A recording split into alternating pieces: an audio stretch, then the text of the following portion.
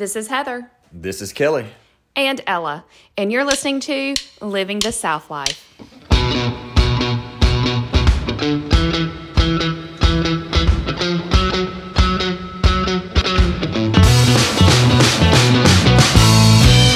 So, Kelly, this is our first podcast. And we're here at our offices on Remington Avenue. We bought this little duplex, in October.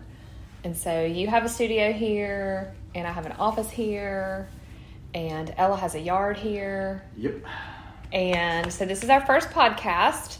So we thought we'd start this off with some questions, because we get questions all the time about all kinds of different things. Who we be? Who we be? So, all right, let's start with some questions. What did y'all do before jewelry? Before jewelry. So I think that person knows that there was a company before SouthLife. Yep. Which was... Lizzie J's. And there was one before that, which not a lot of people know about. Cobra Cords. Cobra Cords. That's where it all really began. That's where it all began. Yep. So before jewelry, we did... honestly, the honest answer to that question, I guess, would be you were a nurse and I was a pharmaceutical rep. Correct. And so you started Cobra Cords. That was the little bracelets that nobody knows about. That's right. And I think that we talk about circles a lot in our life. And so we're in the Jurger building downtown now. That's where SouthLife is. Correct. That's where our store is. Yep. And you went in there when it was Jurger Jewelers talking to them about a clasp on a Cobra Cord bracelet. And now we have a store there. Yep. So really cool. So I was a nurse here in Thomasville, Georgia. And Heather was a pharmaceutical rep. Mm-hmm. And Thomasville at the time was the center of her territory. And before we moved to Thomasville, we were living in Bainbridge, Georgia, and I was driving, and obviously she was driving, so that's how we ended up in Thomasville. I got a job here at Archbald, and so I got another opportunity to do some home health nursing with pediatrics, and I started doing that for about a year, and my patient actually moved to Florida, so I was in between gigs, and I was really tired and burnt out from nursing.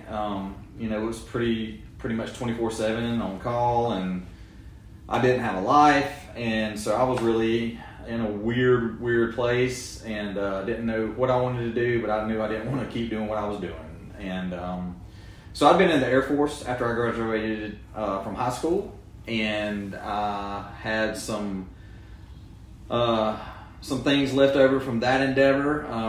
I was cleaning up our house one day, and I was cleaning out a closet, and I found some of that stuff. And it was basically parachute cord is what I found that we used to use for all kinds of different, making tents and little stuff. And so I was playing around with it, and I made a bracelet. This was before the whole parachute cord phenomenon existed. And I showed it to some friends, and they're like, "Oh my God, you ought to try and sell those." And I'd never sold anything before in my life. So I kept playing with it and made up a couple of different ones, and it kind of kept gnawing on me. And so I think I went to Hobby Lobby and bought some little different size wooden dowels, and I think I super glued those together and made a little stand, and that I could put my little parachute cord bracelets on. And I didn't know anything about selling to retail stores, so I just started kind of cold calling different little stores around, and I got laughed at and thrown out of a couple. And then I think, somebody finally felt sorry for me and took some in on consignment one time. And lo and behold, a week later I get a phone call, and they're like, "Hey, those bracelets and keychains you made actually sold." And there was an element of surprise to their voice and mine, and so I was like, okay, great. You know, he's like, well, I've got you some money, and why don't you bring me some more? So that's honestly where our whole business started, was from that. Yeah. You know? Yeah. Our first show, if you'll call it that, was the Rattlesnake Roundup in Whigham, Georgia. Yes, it was. Where we rented, you know, a space that we put up a 10 by 10 tent from Walmart. It was super glamorous. Mm-hmm. And I think the tent ended up tearing up about halfway through the show. It was freezing cold. Freezing cold. I think I sold a bracelet, and I'd prepared probably for 3 weeks for that show. And then I think I may have traded some for some other local crafts, you know, some honey or something. I don't know. But that was our first endeavor into the show world. Well, don't forget what else was in that tent. I mean, I was running for office at that time too, Kelly. Oh yeah. I mean, we had we were double Cobra dipping. cords. We did have some bullet jewelry in there.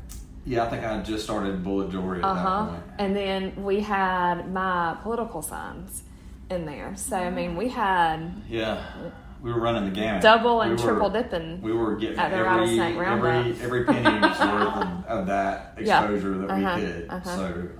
Well, this is a great segue into the next question. Okay. Of what led to the moment of y'all choosing to quit the medical field, to quit, you know, the other things you were doing to pursue small business full time? Well, mine was a panic attack in the Henderson's drive-thru.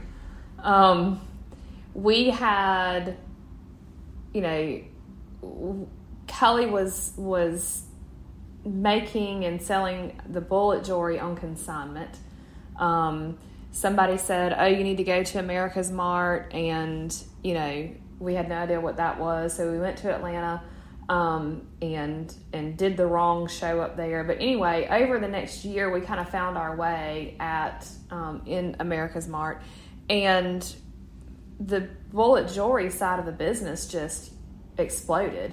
And so, you know, you think about what that was like. That was 2010. That was Miranda Lambert was so hot with, you know, Gunpowder and Lead. So you went into, and Carrie Underwood and some of these other female country artists. And so the bullet jewelry turned into a fashion statement. And so we rode that wave. So we were the only people out there doing that. And I had gotten laid off, and we took my severance money and decided to, you know, do this quote full time, knowing that I would have to go back to work. Kelly would probably go back to work. Well, it started doing so well that he kept working it at home and out of our spare bedroom, and then it took over every corner of the house. And so I would take my vacation days and go do shows in Atlanta. And so those shows were actually where other stores come to buy. And so we ended up being in like several hundred accounts, and we were working the business, and I was back working full time, and I would go on my lunch break and, you know, sell in these little towns where I was going and calling on doctors. And so he kept telling me, quit, you know. Well, I mean, I had a company car, I had insurance, a 401k, a great salary. You know, you call it the golden handcuffs. You know, I had that. We had that security while he was to continue to grow the business. But it got so to the point of either I stopped doing what I was doing full time, or we had to hire somebody to do what I was doing. And so I'd gone to a show in Atlanta.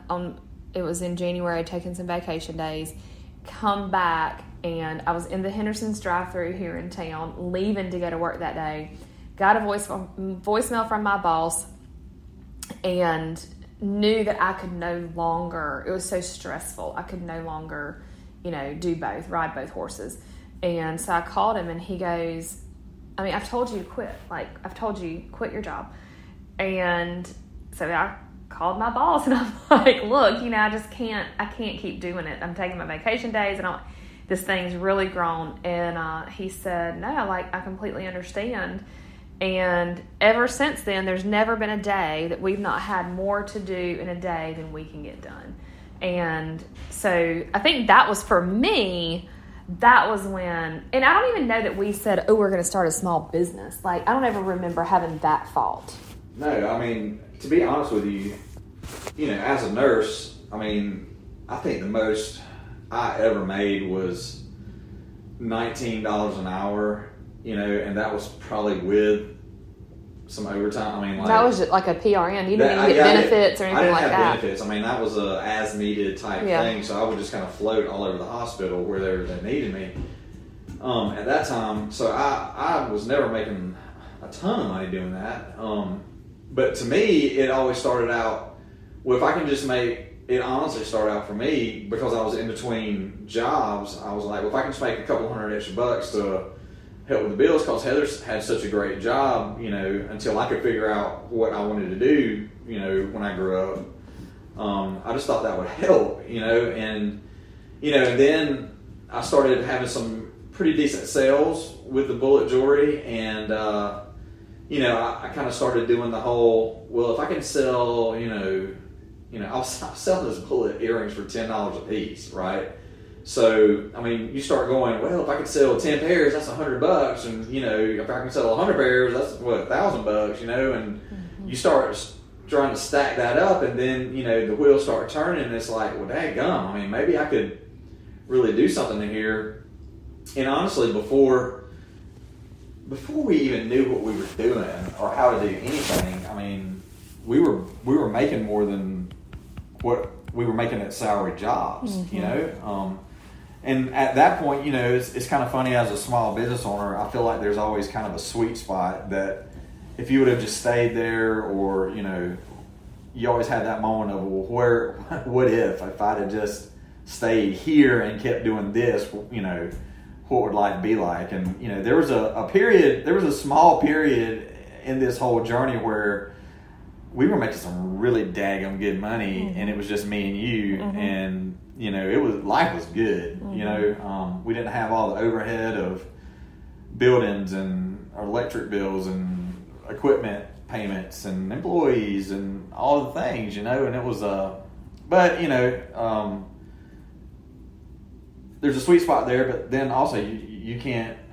There's a ceiling there, I mean, either you break on through that ceiling and you push on to the next level, or else you probably would have ended up dying in that small business at that place. So I think we've evolved too. Oh yeah. So you learn how to evolve and adapt so that you can stay alive. Yeah, I mean, that was the pivotal thing. Also, literally, is being able to pivot. If we just stayed doing exactly what I started out doing, we would be dead right now. I mean, we probably pivoted a good solid 4-5 times, with our business model. And I think that's important for any small business. You have to be able to change and adapt, or else you're going to die. So, next question. So, you guys are obviously owners of SouthLife, and now you have an Airbnb. We do. So the people want to know, how long have you wanted to be into the Airbnb world? Like 5 minutes ago. I don't think we ever. I think Kelly and I always view the world as, what's the highest and best use for a space, or what's the highest and best use for you or a product, or whatever it is. That we're always like highest and best, because that's where you get the most return. And we bought that building in 2018. We worked upstairs, or 2017, I think. 2017. And we worked upstairs for a little while, because at that point, that was the highest and best use for that space. And we're talking about our building above the Jerker, which is our building downtown. And so then in 2020, we decided, hey, like, highest and best use for this space is really an apartment. It also connected our customer with the making process for us to start making everything in front of the customer downstairs. And we saw just, people loved that. So then we got the opportunity to buy my grandfather's building, which is Jimmy's Sewing Back, across the street on Broad and Remington. And when we started analyzing that space, we knew that highest and best use of that space was apartments up top, retail down below. There's 10,000 square feet there. And so when we purchased that building in 21, we started doing a developmental study to kind of see what can this building support, And so in doing that, we thought, well, people love coming to Thomasville. They would love to stay downtown. There's not a huge opportunity to stay downtown right on Broad Street. So we started exploring that short-term space, that short-term rental space. So we have learned over 14 years the hard way to test your assumptions. And so the reason we turned the Jerger apartment into an Airbnb was to test our assumption to see if there was actually a market for short-term rentals downtown, and there is. So the Jerger has done fantastic. It's been rented every weekend since October of last year when we put it on the short-term market. So it's been something about, we've really enjoyed it as we've had the time to get into it. So y'all definitely have to stay tuned because we're starting the process. One thing we learned is that people were so interested in the renovation piece of the Jerger. And so we're going to start the journey of Jimmy's Sewing Back renovation. So everybody will be able to listen to that, watch that, tune in to our Instagram and Facebook pages. Macy will be posting stuff every Friday on there. And right now, like right this second, there's a photographer down there starting to document that building and that process. So we're really excited about that because we just love sharing spaces with people. So yeah, that's going to be a cool journey to follow. Yep. All right, let's take it back to SouthLife. Okay. So are you guys planning on opening up another SouthLife store somewhere else? Absolutely. That's a Kelly question. Yeah, that's been my vision, the whole time. I was talking about that whole sweet spot in a small business, and I am so far. You just ignore that sweet spot. I have ignored that sweet spot, and I just catapult into the unknown and the ridiculous. So absolutely, I want to open up more SouthLife stores. I want as many as I can possibly manufacture for. So, and that may only be one more. I don't know. So half another store. I don't know. Cool. Yeah. This might be another Kelly question. Okay. Yeah. Will you ever make shoes? Yeah. Actually, hold on a second. Oh yeah. Let me break this bad boy out. I don't know where the other one is. So 2 years ago, I went and actually took a shoemaking class in Savannah, and I created the most janky flip-flop you've ever seen in your life. They are wearable. I have worn them. Yeah. So, yeah. If you know me, like, flip-flops are my...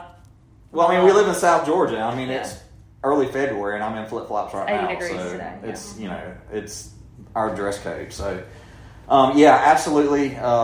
Shoes are definitely in the works. I have... honestly just bought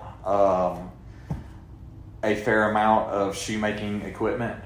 We just bought pretty much everything we need to do that. We're making our own steel rule dies now, so we can scale a whole line of shoes without a whole lot of trouble. We just bought a Gerber cutting table, which is, once we get that up and going, I'd like to do a whole video around that.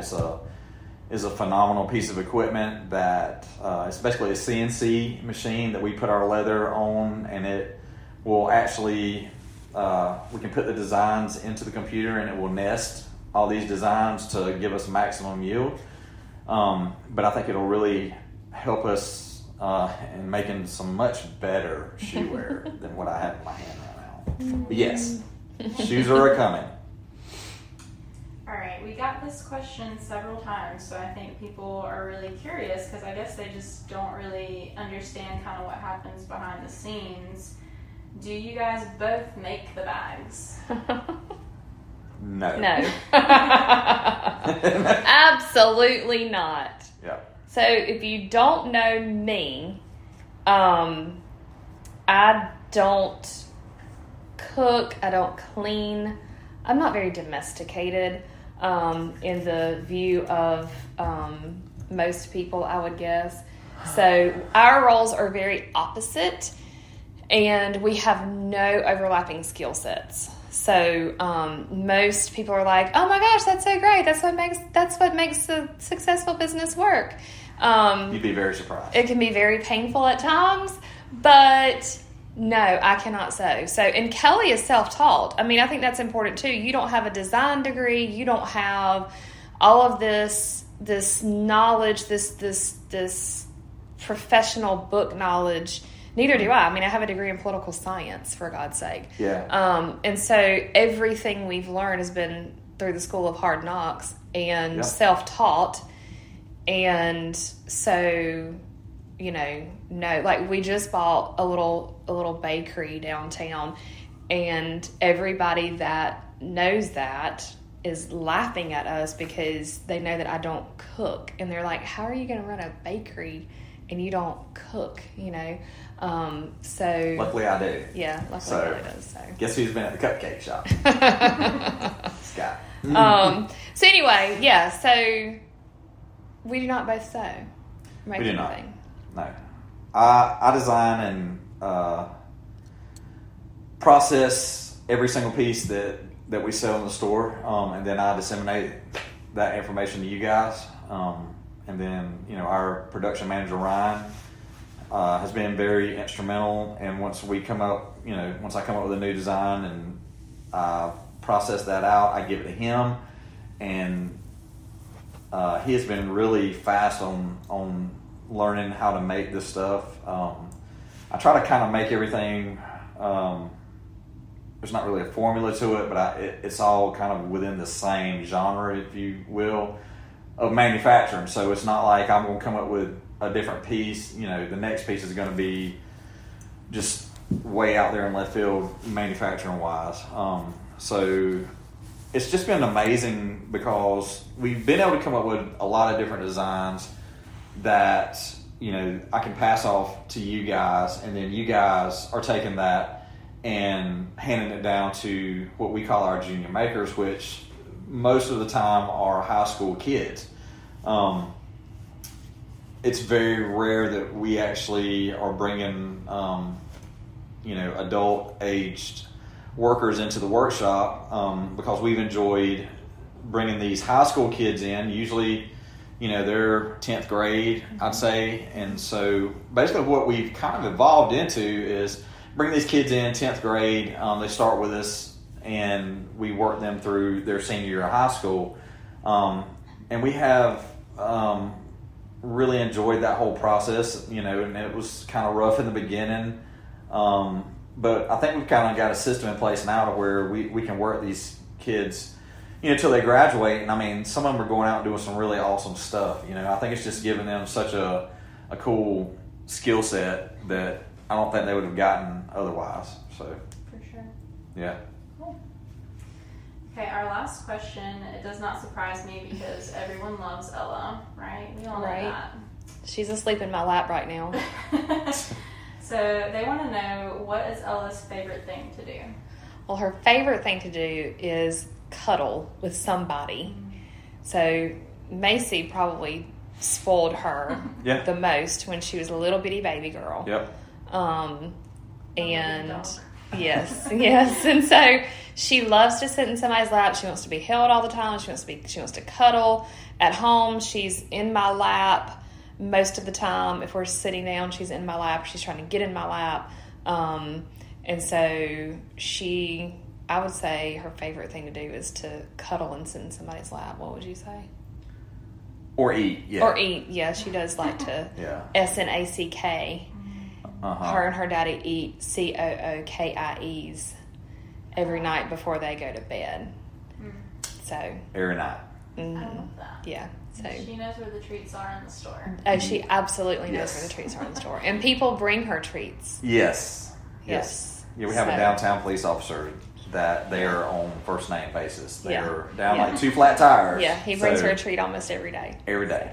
Yeah. Love it. Yeah. Yep. Cool. Okay, now if y'all want to kind of like wrap it up in some way, if y'all want to like say, Okay. I think that's all of our questions. Like, thank y'all for listening, whatever you want to do. All right.